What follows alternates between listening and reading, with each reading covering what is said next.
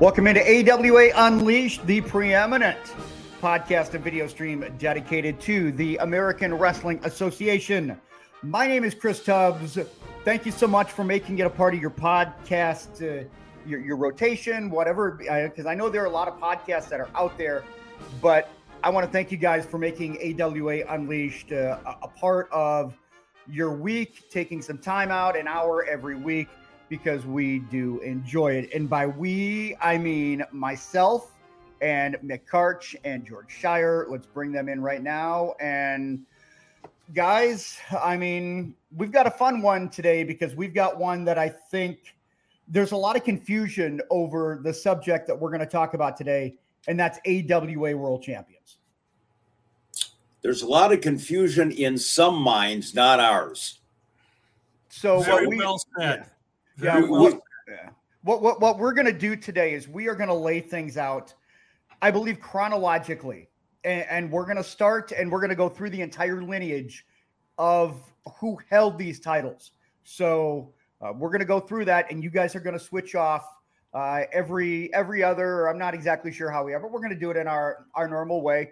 Do you want to say, first of all, want to thank everybody. If you have purchased a T-shirt, if you have purchased a hoodie, definitely go ahead, like George has got right there. And George, you've actually got the name on the inside or the outside right there. Yep. That's a personalized hoodie. You can get that. Forget. Yep. Yeah. Got to put your name on it. But you can go to sodastickco.com. You can get that.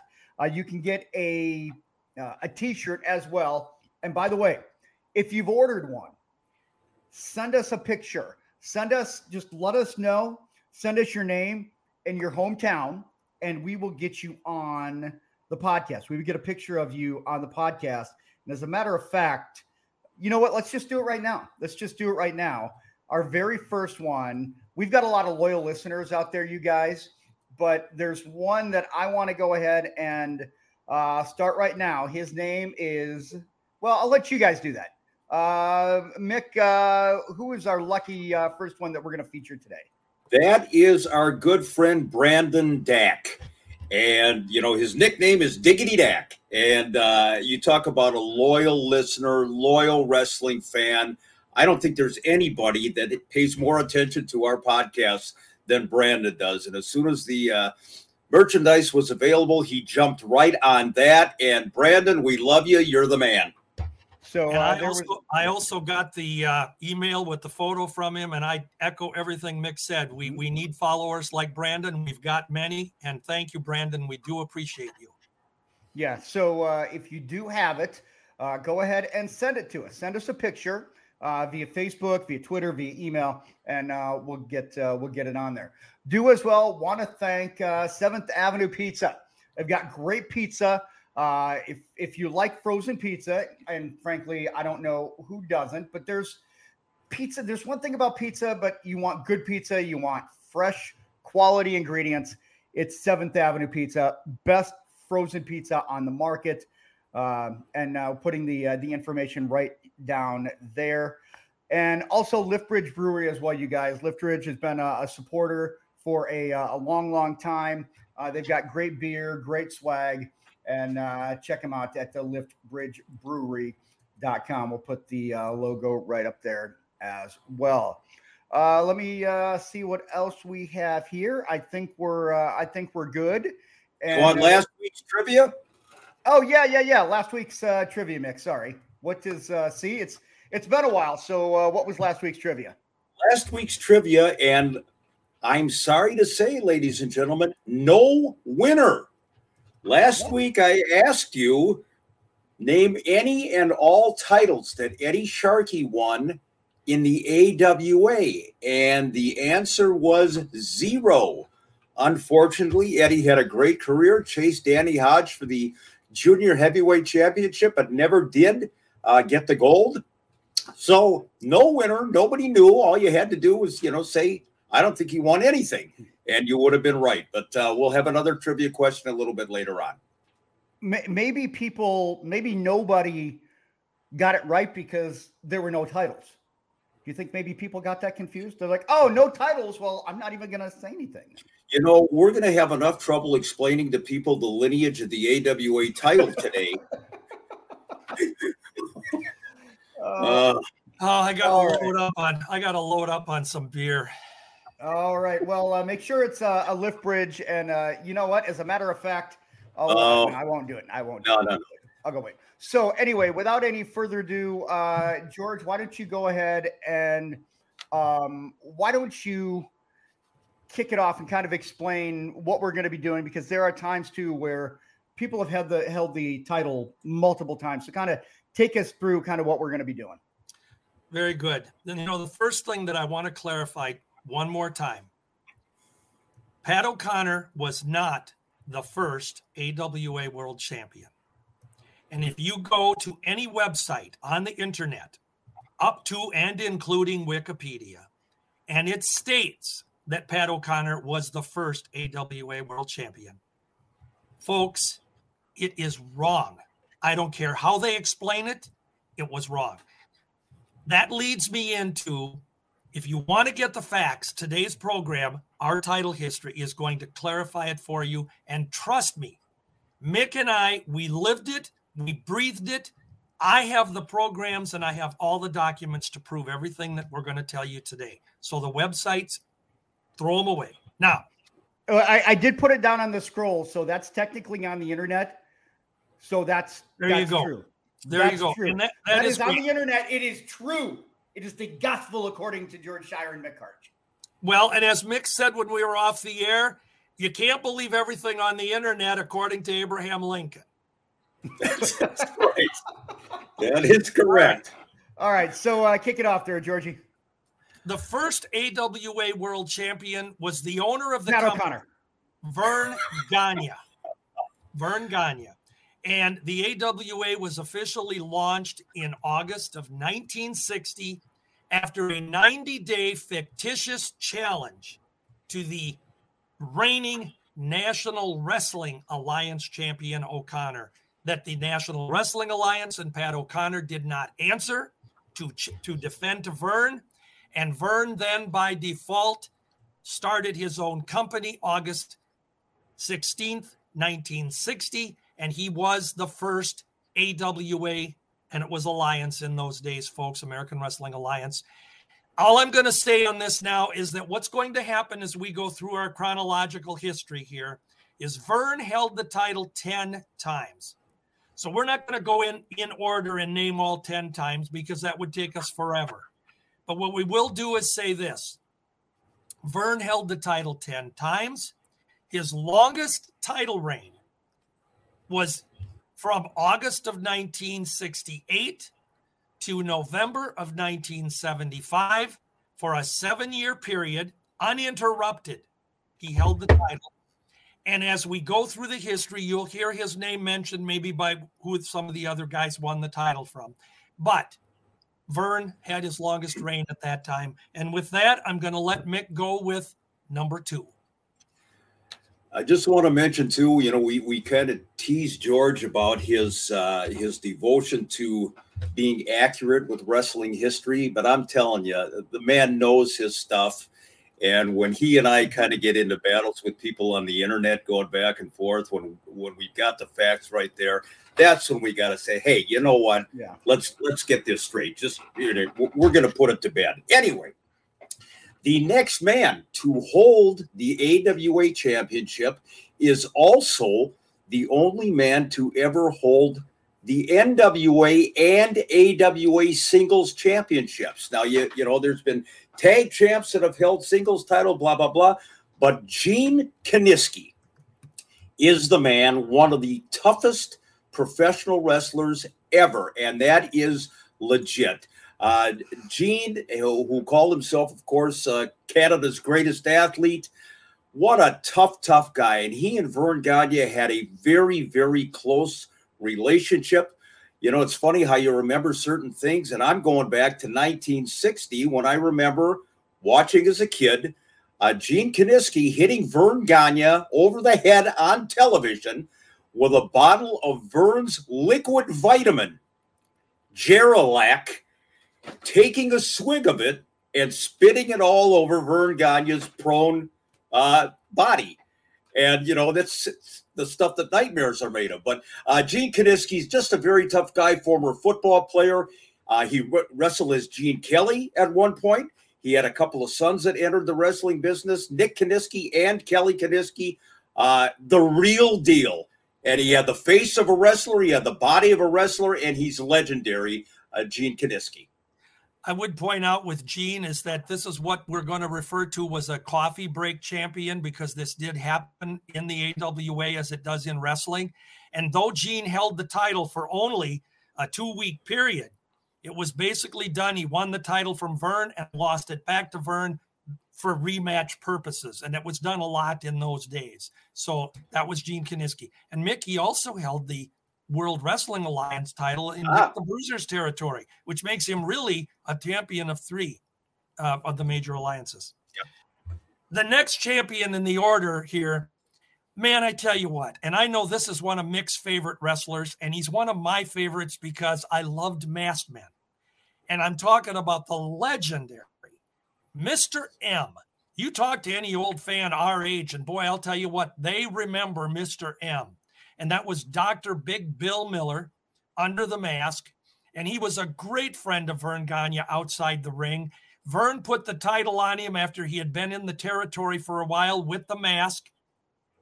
And one thing that Vern did was he wanted, when the time came for Mr. M to leave the territory, that he would unmask.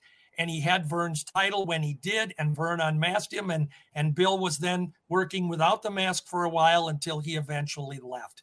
But a legendary champion in the AWA for 8 months in 1962. And one of the best all-around wrestlers in the business, period. And a legit tough guy. I mean, Bill at about 6'5", 6'6", 300 pounds, great collegiate wrestler, veterinarian by trade. Yep. One of the greats. I love that mask too. That old school mask. It looks like he, tore apart a football, and wrapped it around his head. Well, it was like leather. It was almost like a leather material. It really was. But he had to be hot. Absolutely, George, and I agree. And I echo what you said about Bill Miller being one of my absolute favorites of all time. Talk about legitimacy in pro wrestling.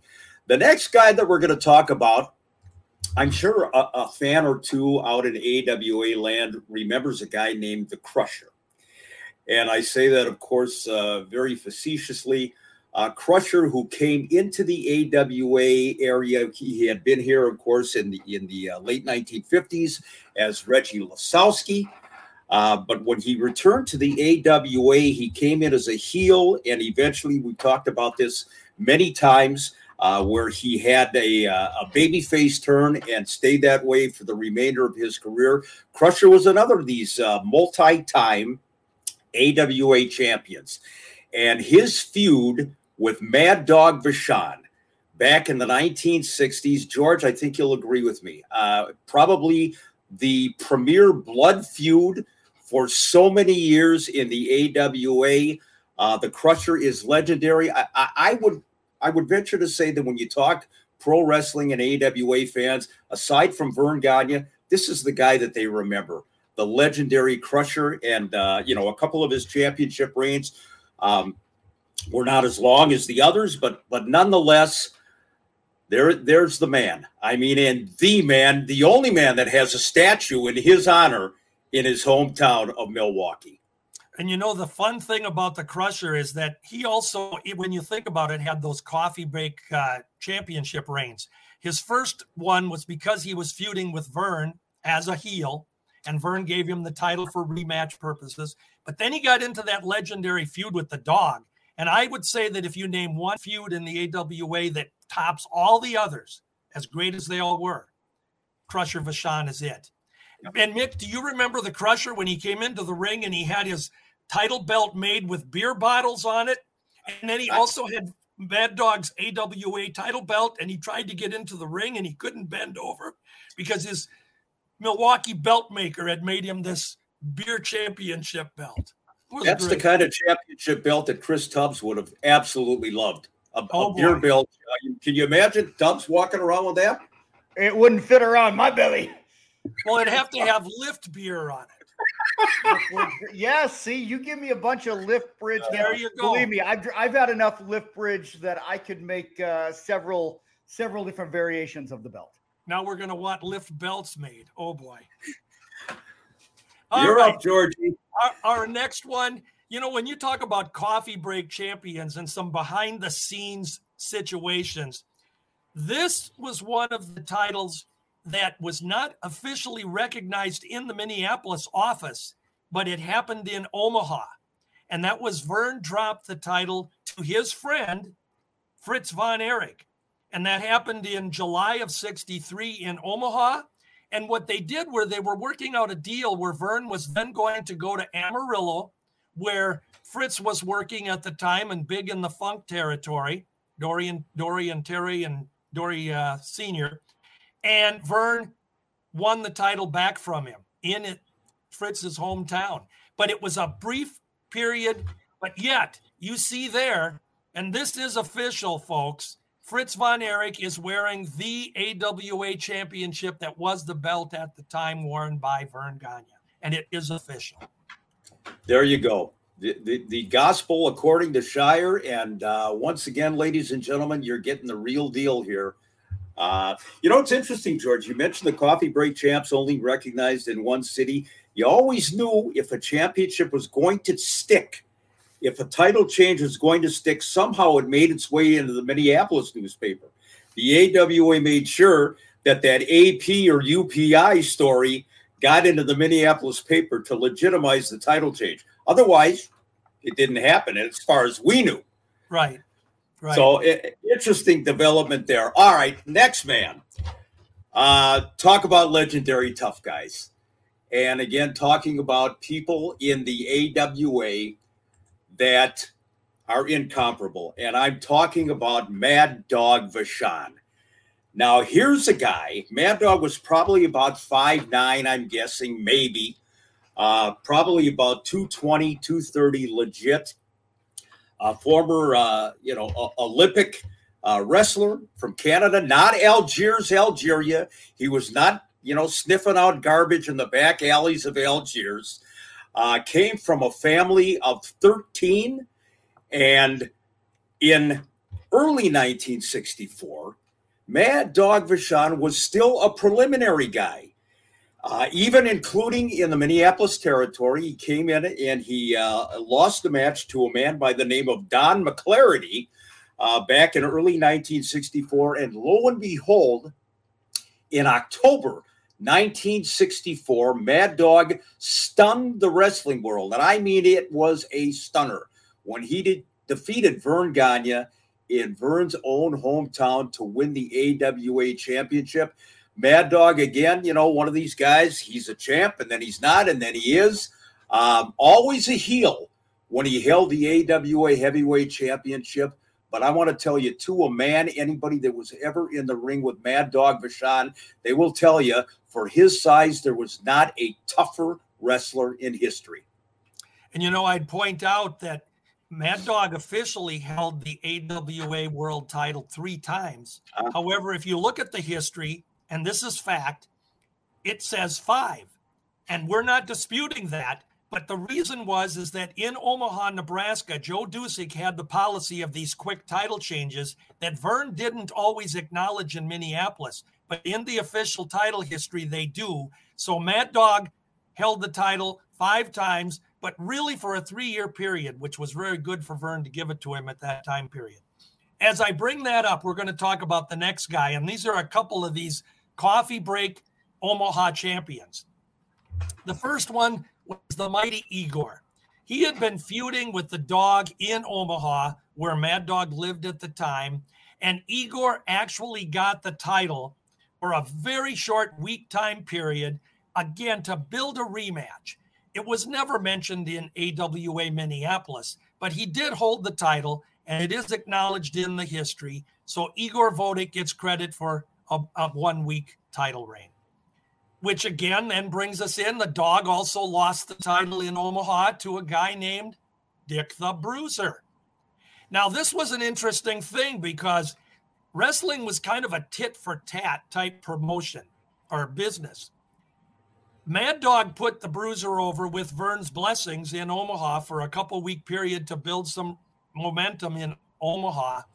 And a couple of years later, Bruiser paid Mad Dog back when he did the job for Mad Dog in a Chicago unification match between the AWA and the WWA title in Bruiser's territory. And they officially recognized AWA in Chicago after that and not the WWA title. So Bruiser and Mad Dog worked this out, and Vern had his blessings on it. And Bruiser, of course, gets credit for being AWA champion. This brings me to my third one in a row here. Mick and I, we've got 3 each coming up. So I'm on my third of my third. You kind of like this guy coming up, don't you? Oh, I said I liked mask guys. And I tell you what, this one here, my all-time favorite wrestler, absolutely don't knock the Doc, Dr. X. And here was the deal. The Doc had been here for a year. He had really literally beaten a who's who of the baby faces. And Vern had a first title match with him in March of 68. Well, back in August then of 68, in a rematch, Vern dropped the title to Dr. X for a 2-week period to build up a further rematch to keep their feud going, because now the Masked Man's got not only his mask, but the title. And Doc held it for 2 weeks till the end of August 1968. And then they put Doc into a program with Billy Red Lyons after losing it back, and the rest is history for the Doc for the rest of his career. You know what's amazing about that, too? That picture that Chris put up, courtesy of the George Shire collection, is actually Dr. X. Yes. There were times in the AWA programs, depending on how late they were, getting to print, or hit the deadline, they just grab a Masked Man's picture, whether it's Bobby Graham out of Florida. Sometimes they used Jim Osborne, but this was legitimately Dr. X, Dick Beyer. And hey, they used to use Mr. M in the programs for Dr. X. They'd have Dr. X coming off the top rope, and it'd be the M mask and an M on his boots. That picture that I shared with Tubbs was actually the first mask that Dr. X wore. You notice it didn't have an X on it. He just had a black mask for about the first year.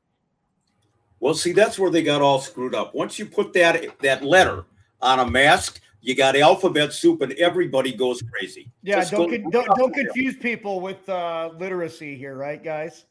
Well, yeah. If you offer him a coloring book and some crayons, and that's as far as you can go. That's all the people that are reading Wikipedia and coming in with somebody named O'Connor. See, I'm taking a back seat this week, but it's like poke. Yep, absolutely. Poke. All right, I'm going to hang up and listen. I get it. Yep, poke the bear. Okay, bye. The next guy that I'm going to talk about, I've heard of once or twice over the years.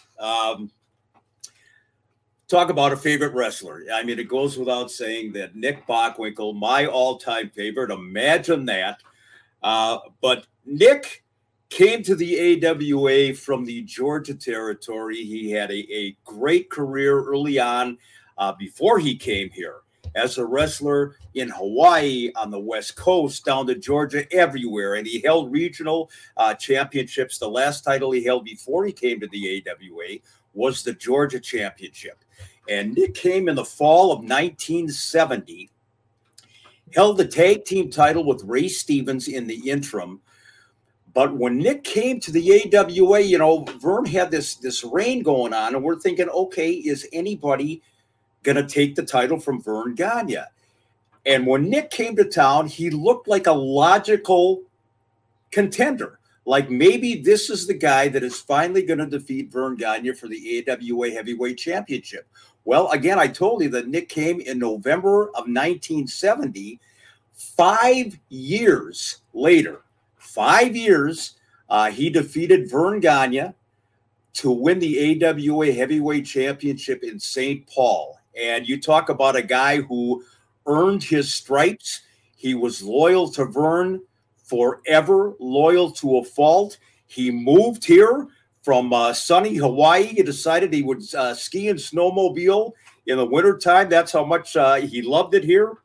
And that was Nick's initial title reign. And again, George, you're well aware of this, a multi-time world champion. Absolutely. And, he's probably my second or third all-time favorite wrestler and one of my personal, probably number one or two best wrestling friends. He was. Yeah. I want to say this about Nick. He held that title for almost 5 years, the first reign. And the thing was, when he first came to the AWA, Mick, a lot of people weren't aware that Vern had promised Nick the championship early on. And there were plans that he was going to get it around 1971 or early 72. But things changed with the Hercules Cortez passing in July of 71. But here's something that changed Vern's mind too. At that time, in all the wrestling magazines, there were stories of how Bruno Sammartino had been held the title at that point when Vern got it back for 5 years, going on 6 years, 7 years. And Vern kind of changed his attitude. He was kind of out there to see if he could beat Bruno's reign. And that was a true story. Vern was kind of in competition without telling anybody. So there's a little backstory. Next guy for you, buddy. Oh, boy. I don't Thanks know a lot. This one. Thanks a lot. The next man that I'm going to talk about is probably, when you talk to wrestling fans who remember AWA wrestling in the 1980s, they're still kind of scratching their heads. And I'm talking about Otto Wanz. Now, Otto was an Austrian. He came into the AWA territory in 1982. There you see Big Otto. I don't want to cast any aspersions or disparage Otto Wanz. I never got it. I just never could understand what the appeal was. But in an infamous way, Otto Wanz is in AWA history as a heavyweight champion. Back in 1982, Otto, who was a big promoter and a big shot with the Catch Wrestling Association over in Germany, he wanted a little publicity, a little rub, as they say. He was going to be going on tour over in Europe, and he actually paid the AWA office, I believe, around $50,000. True story. For a short championship run. He worked out a deal with Vern where they took the title belt from Nick Bockwinkel. And again, it was absolutely stunning because, first of all, the finish of the match, I believe, Otto basically laid his 400-pound carcass on top of Nick for a somewhat frivolous 3 count.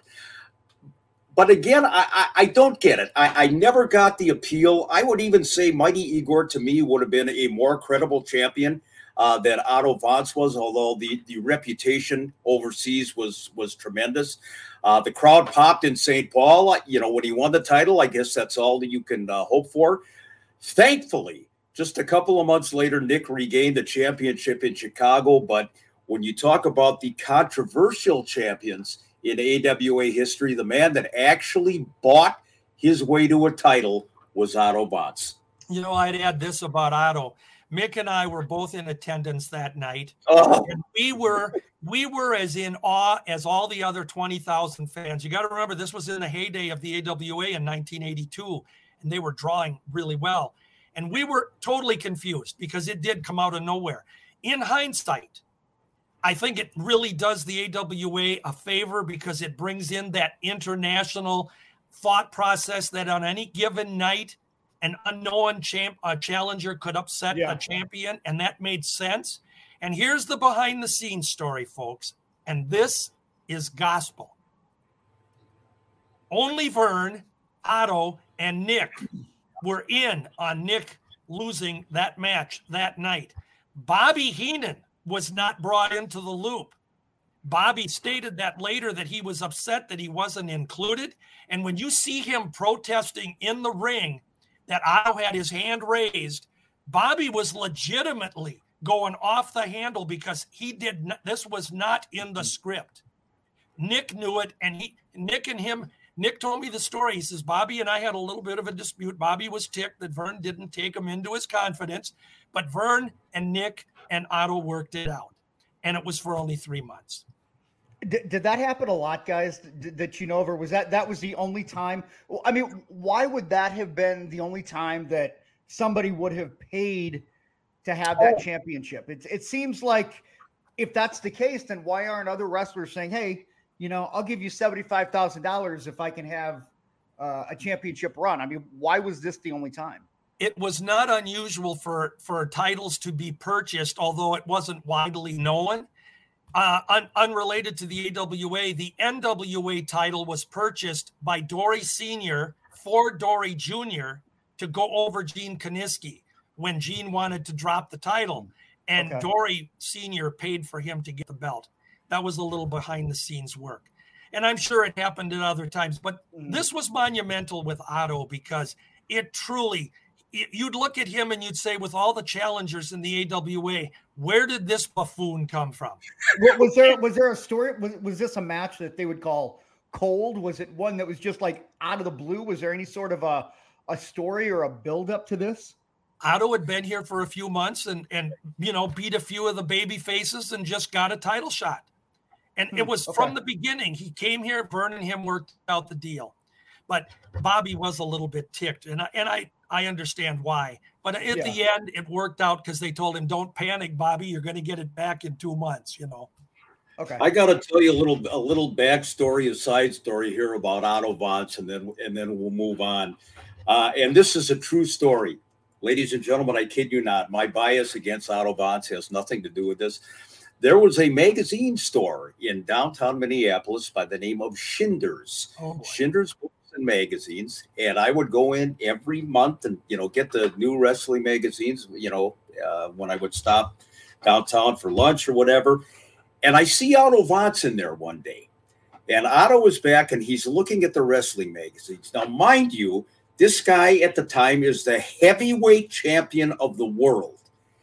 Somebody did not recognize Otto Wanz, and the guy was reaching for a magazine, and Otto wouldn't get out of the way. And I'm telling you, and this is a quote, I was standing right there. The guy said, "Fatty, will you please move?" He said this to the world heavyweight wrestling champion, and Otto, being the gentleman that he was, with his lederhosen or whatever else, he very kindly got out of the way. But that's the respect that Otto Wanz commanded from the wrestling public. Fatty, get out of the way. It's like Shire said to me when I was in Winnipeg at the Burger King. He said exactly the same thing to me. Yeah, but that was after you had your third Whopper and the large family size shake. There's a difference there. Let's continue on to international champions. And the next guy that I'm going to talk about, and again, now you're in an era where Vern is trying to establish the worldwide credibility of the AWA because the Vince McMahon machine is going full throttle.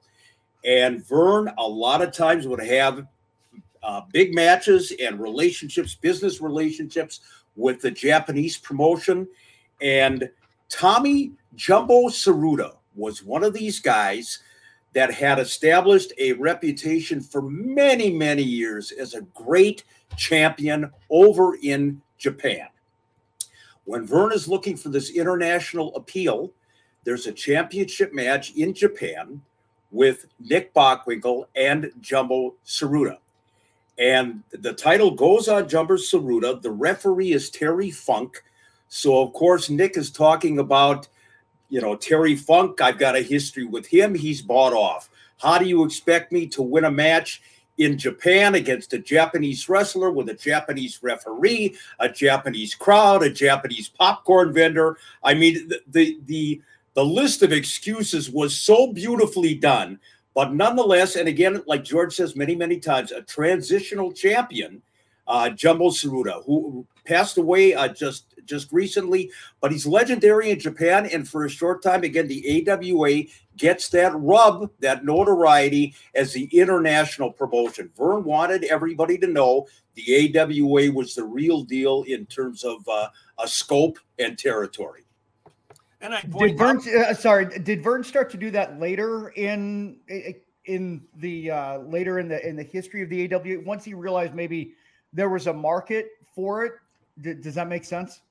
Well, yeah, but that was really it. I mean, when you talk about Otto Vance and Jumbo Tsuruta, well, and we're going to talk about another guy who was kind of in and out, but in terms of going for that international appeal, those were the two times that Vern actually went across the sea, for the AWA notoriety. Okay.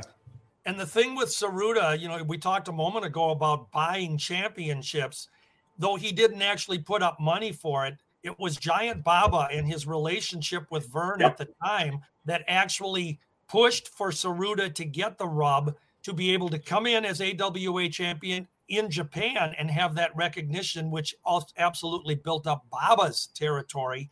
And that was the reason it was done as well. So Tsuruta was about a 3-month champion.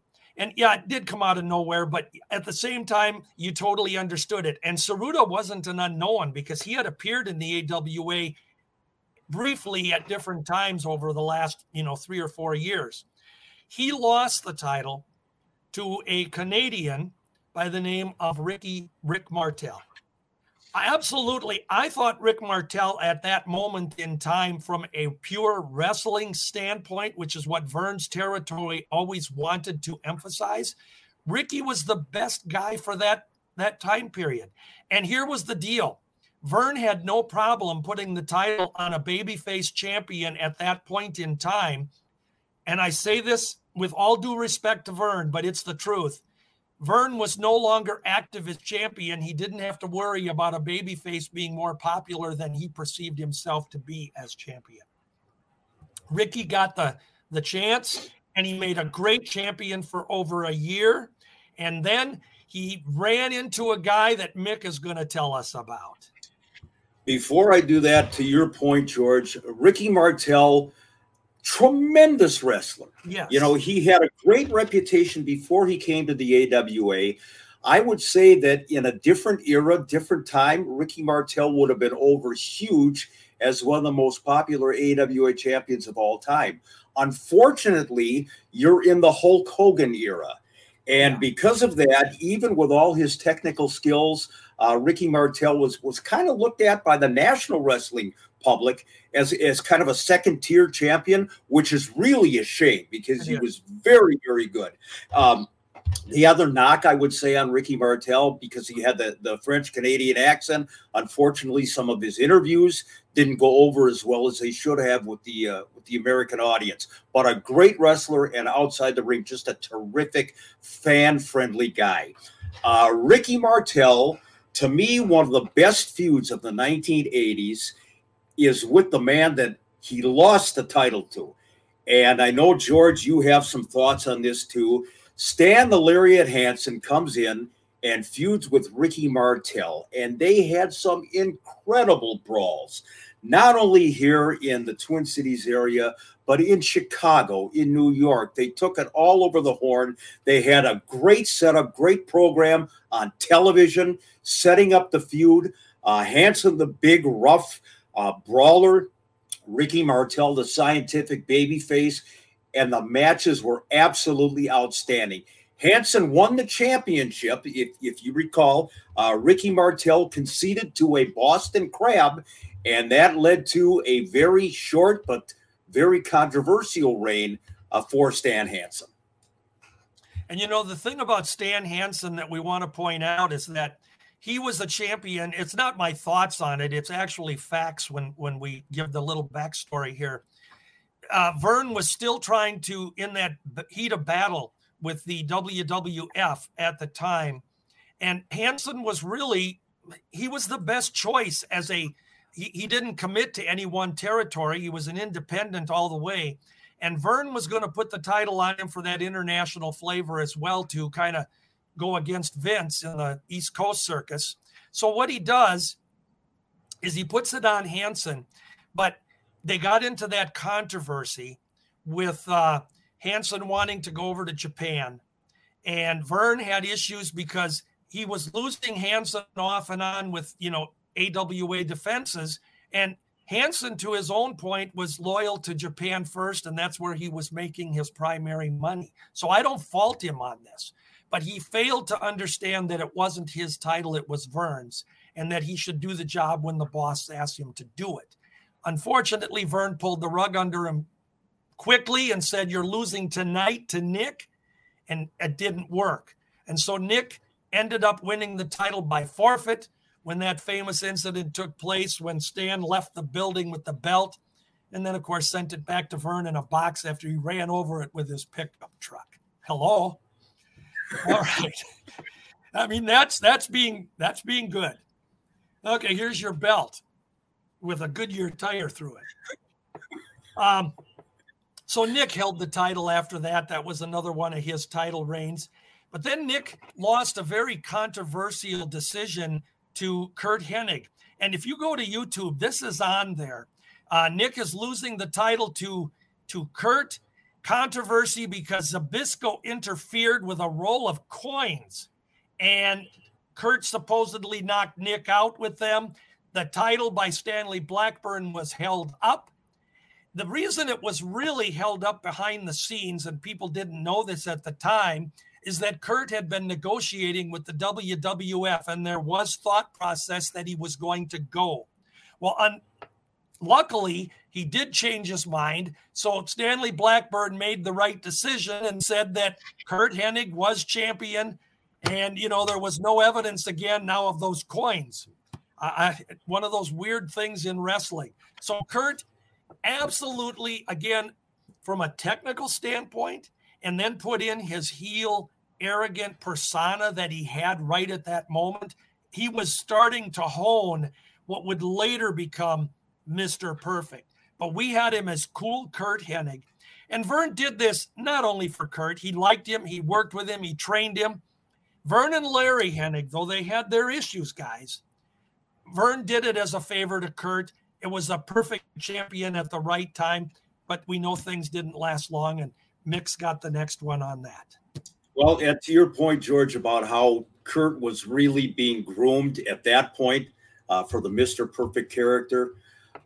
Curt, of course, was a longtime babyface, all over the country and here in the AWA area. Then he turns on Greg Gagne. And I would say that when Curt was the AWA champion back in, 1987, when he won the title, that's where he really started formulating this persona, this heel persona, the arrogance, and the rest is history. Curt Hennig, to me, one of the greatest wrestlers of all time, period. Absolutely. Let alone in the AWA. Next guy I'm going to talk about, and George, you'll love to jump in on this one, is another one of those coffee break champions, and it's Jerry the King Lawler. Now, back in the 1980s, when all the promoters are trying to band together to take down Vince McMahon, Vern had a relationship with the USWA. And, this would include Memphis, this would include Dallas, that territory. And in order, again, to try to combat the McMahon machine and also give the AWA notoriety that they were expanding their territory, that they were the legit organization, they had Jerry Lawler come in and win the AWA World Heavyweight Championship. And you know how that turned out. Super Clash 3 in Chicago. It's Jerry and Kerry Von Erich. Very controversial decision. Looks like Kerry Von Erich is going to win the championship from Jerry the King Lawler. Unfortunately, referee Marty Miller, just before Lawler was about to be had, stops the match because Kerry Von Erich is bleeding excessively. Awards the match to Jerry Lawler. An uproar of wrestling fans when they gave Lawler the championship. And on top of it, then Lawler gets into it with Vern Gagne. He hasn't been paid for Super Clash. Lawler no-shows a couple of dates, takes the championship belt with him back to Memphis. The AWA strips Jerry Lawler of the heavyweight championship. And once again, you get into that Mickey Mouse behind-the-scenes controversy. But again, out there, lots of pictures of Jerry Lawler with the AWA World Heavyweight Championship. He gave him notoriety, he gave him fame, but it was so short-lived. Well, and it was short-lived, although it was about 6 months. Here's the thing. That Super Clash thing, if you want to have controversy in pro wrestling, and this is one of the greatest stories, and this brings in our modern day fans too, many of them. If you talk to Jerry Jarrett, if you talk to Jerry Lawler, they claim that Vern didn't pay Lawler for that Super Clash night. If you talk to Greg, which I have dozens of times, and Vern back in the day, they both said they weren't supposed to pay Jerry. It was supposed to be Jarrett that was paying Lawler because of their working relationship. And they had it worked out that each promotion was going to handle the paydays for their individual guys. And Kerry Von Erich was in that mix as well because he was working for Fritz's promotion. So that's one of those things where the parties that are involved, I think the only two that are left are Jerry Lawler and Greg Gagne. And they still have their own version of it. We may never know the truth. And George, just real quick, because I know we're running short on time. You know, the interesting thing about it, again, is that depending on who you're talking to, you're either going to get the story or you're not. You're going to get, it's a he said, she said situation. I've heard some people say, yeah, I didn't get paid. Some wrestlers said, I didn't get paid for Super Clash either. So is it revisionist history on their part or on Greg Gagne's part? Whatever. But, one of those blips on the radar, kind of a dark blip in AWA wrestling history. Well, one of the things that's interesting about that, too, with the three promotions attempting to work together, they were trying to combat Vince McMahon, and they figured together they could be stronger. But the real problem, Mick, it was the fact that they had three chiefs. Jarrett wanted to be in charge. Fritz Von Erich wanted to be in charge. And, of course, Vern. And ideally, you just can't have three chiefs. You got to have one guy in charge. In the end, as Vince McMahon so appropriately said, he watched them implode. Absolutely. But the truth is Vince did a lot of things behind the scenes that we could go into at another time that had a lot to do with that. But that's the way it all went down, folks. Lawler was stripped of the title, and we moved on. Now you've got a little juxtaposition here in championship reigns. Well, I'm gonna say this: the next champion after Lawler, and I'm gonna let Mick go into this after I speak, but the next champion was Larry Zbyszko. We'll stop right there. Larry was in Japan, and before 60-some thousand fans, folks, this documented in Tokyo, Japan. Zbyszko dropped the title to Masa, Mr. Saito, Mr. Torture, as he was called by Jesse. Masa Saito was the real deal, kids. I'm telling you. This was a guy you honestly, if you pick a fight with him, you better have your insurance paid up and have your plot picked because he's going to put you there. And he won the title from Zbyszko in Tokyo, Japan, before 60+ thousand, came back to the United States. They ended up having a rematch, of course, as time went on. And as planned, Saito dropped it back to Larry Zbyszko. And Mick, you can take him away right there. Larry Zbyszko was the last AWA champion. He had initially won the title after they stripped Lawler. Larry Zbyszko won the title in an AWA Battle Royal. There's old Larry, and the man that he eliminated to win that championship was the late Tom Zink. Larry won the championship, and of course, the big knock against Larry Zbyszko from wrestling fans is Vern gave Larry the title because Larry was married to Vern's daughter, which in fact he was. He was married to Kathy Gagne. Now, the question is that reason enough to give a guy a title, or is the fact that Larry Zbyszko had name recognition all over the United States, all over the world, and in the dying days of the AWA, Larry Zbyszko was a saving grace. I'm telling you, along with Wayne Bloom and Mike Enos in the tag team scene, Larry Zbyszko got such tremendous heat. Of course, he had that incident, that angle with Nick Bockwinkel on television where he hit Nick with the nunchucks. Nick turned babyface. They had a tremendous feud. Larry fought Scott Ledoux. I don't think any AWA champion in history has as much heat as Larry Zbyszko, calling the fans the spudheads and whatever he did. But the AWA, of course, closed their doors, and Larry Zbyszko goes down in history as the very last AWA champ before the key went in the lock and then was thrown away. I would point out that when when the promotion was really on life support, seriously, Larry decided to take up some bookings with WCW, and he was granted their Western Heritage Championship or some crazy belt, but he was the Heritage Champion. And Vern just announced that Larry was stripped of the AWA title. And then shortly after, the key turned the lock for the last time. So let me ask you this. We went through the lineage. We went through, you kind of went through and you explained kind of how it went from one person to another.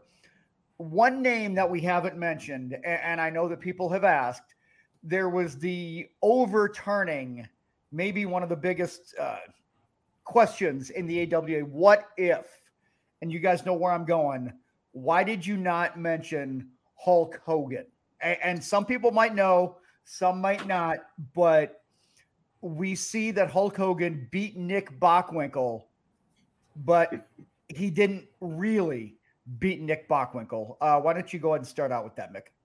Well, first of all, we don't mention Hogan in the lineage of AWA champions because he never held the title, period. You can, look at all the YouTube clips that you want. You can go on Wikipedia. You can this, that, and the other thing. Hulk Hogan was never AWA champion. The age-old argument, would Hulk Hogan have saved the AWA? If Vern Gagne had given Hulk Hogan the championship, would Hogan have stayed here and not gone to WWF? No, ladies and gentlemen. And this is, it's conjecture. It's opinion. Vince McMahon was going to get Hulk Hogan regardless. He was going to buy him away from Vern Gagne. Hogan did not need the championship. He did not. He was just as good going after the title, the chase. And again, that you have that big controversy, the Super Sunday, etc., where Hogan supposedly beats Nick, and then they take the title away from him. He never held the championship. And in retrospect, good for Vern Gagne for sticking to his guns. It wouldn't have made any difference in the long run. It would not. And to add to what Mick says, I mean, everything you just said, it isn't even conjecture, it's fact. But here's the deal. Hogan was not going to get the title for another reason. And again, it goes back to Vern. He was not going to have a more popular champion, but he did not need to because he was going with his tried and true outside the ring friend, Nick Bockwinkel, who along with Bobby Heenan. I mean, you talk about box office magic as champion and manager. Vern, that he had the perfect setup. Anybody that challenged those two drew a house. And that was where Hogan was getting his biggest rub, was that Nick and Bobby were putting him over and making Hulkamania the reality that it was going to become just a few months later when McMahon claimed he created it. So, folks, you go to those websites and that Hogan's name is mentioned on some of them. You believe it if you want to, but you know what? If you want the true history, we have just went down and there were officially 18 AWA world champions. And anyone else that's listed, don't argue with us. And if you want to argue with me, fine, but I'm not going to argue with you anymore. Pat O'Connor was not AWA world champion. I saw a picture of you with the AWA title. Weren't you number 19 at one point? Well, I could show the folks I actually wore Nick Bockwinkel's belt. I had it on. So I guess I was AWA champ. There you go. I mean, that's where the rationale comes from. Let's go ahead and wrap it up. Bring it home, guys. Let's go ahead and give some shout outs. And then we got some trivia this week. So The shout outs, it's going to start with you, Mick. And this might feed into a future show here. Absolutely. I want to give a shout out to one of the AWA's most lovable enhancement guys. Listens to our podcast all the time, Nacho Barrera. Love Nacho. He is such a sweetheart of a guy. And you teased it a little bit. We are going to have Nacho Barrera. He has agreed at some point down the road to be on our program. Shout out to Nacho. And I guarantee you, when we do have him on the show, we will put him over. Absolutely. Absolutely. Hey, I got to give a shout out to Chris and Mick too. Boy, I'll tell you what, when I look at my longtime wrestling friends, this guy and I go back to 1968, and I'm talking about Norman Keatzer. If you know Norman, I mean, oh my God, if I could tell, we could do a show on Norman, and this guy was quirky. He was funny. He was different, but in his day, one of the most knowledgeable of the business. And here's the key. In the day, if you wanted the inside stuff on pro wrestling, not like the fluff you got from the newsstand books, Norman's wrestling news publications were really the Bible. He did these area close-ups, and we had inside stuff on all the different territories. And Norman is a faithful listener, one of my best friends in the business, and he's had some health problems in the past few years. He's dealt with some serious issues, and just God bless him. He gave us wrestling back in the era through his magazines. It was great. So Norman, I love you, man, and I thank you for your friendship. And I'm going to go with a well-known trainer out east, Johnny Rods, who follows us on Twitter as well. It's and I actually I've got it here at Rods Johnny, and I want to thank Johnny Rods for following us. And yeah, it's great to have somebody like that supporting us. So Johnny Rods, this is for you. Let's go ahead and give the trivia question, Mick, before we wrap it up. All right, let's see if we can get a winner this week. I want to know, how many times did Vern Gagne defend the AWA Heavyweight Championship against Andre the Giant? Andre, of course, came in and out of AWA territory many, many times over the years. Won a battle royal to get a shot at Vern Gagne. That was promised to the winner. How many times in all did Vern Gagne defend against Andre the Giant? And if you know, you can email Mick or email George. You can see their emails right there. Guys, this has been great as we wrap up the month of July. And I know we haven't even figured out what's going to happen next week, but we'll figure that out. But good show. Thanks. Appreciate it. You know, I'll see what Nacho's doing. You know, maybe Nacho's down at the beach, you know, flashing off that incredible physique of his. Maybe we can line him up or something. We'll figure it out. Thank you, Chris, for the good job. Always. You got it. And by the way, guys, subscribe, rate, review anywhere, YouTube, and do us a salad, would you? Okay. Bye-bye.